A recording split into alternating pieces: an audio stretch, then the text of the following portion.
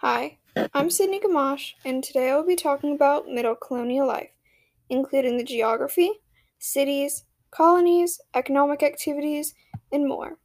Middle Colonial life was not the most fascinating, but is still very important to the history of English colonization in North America.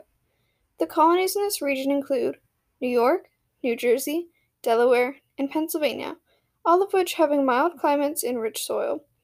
The colonists in this region took advantage of the climate and began to farm and raise livestock, of which was a major part of the Middle Colony's economy.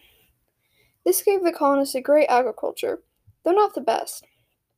The natural resources they found were animals, wheat, wood, fish, and iron, helping with their economy and appeal to outsiders. The Middle colonists were very well known for the large amount of iron factories they had, as they were settled near the Appalachian Mountains. The economy was the major reason for immigration into this region. Pennsylvania had the only colonists in the Middle region that immigrated to North America for mainly religious freedoms. This region had shockingly diverse religions. The most known religions in this region were Catholics, Jews, Quakers, and Protestants. People in this region were known to be very religiously tolerant, meaning that even if they do not understand a religion, they still respect it and the people that follow it. This freedom of religion gained attention from immigrants in Europe, as William Penn made himself known for his strong religious tolerance.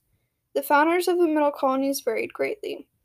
Delaware was founded by the Swedes, Pennsylvania by William Penn, New Jersey by John Berkeley and Geo Cartet, while New York was founded by the Dutch West India Company.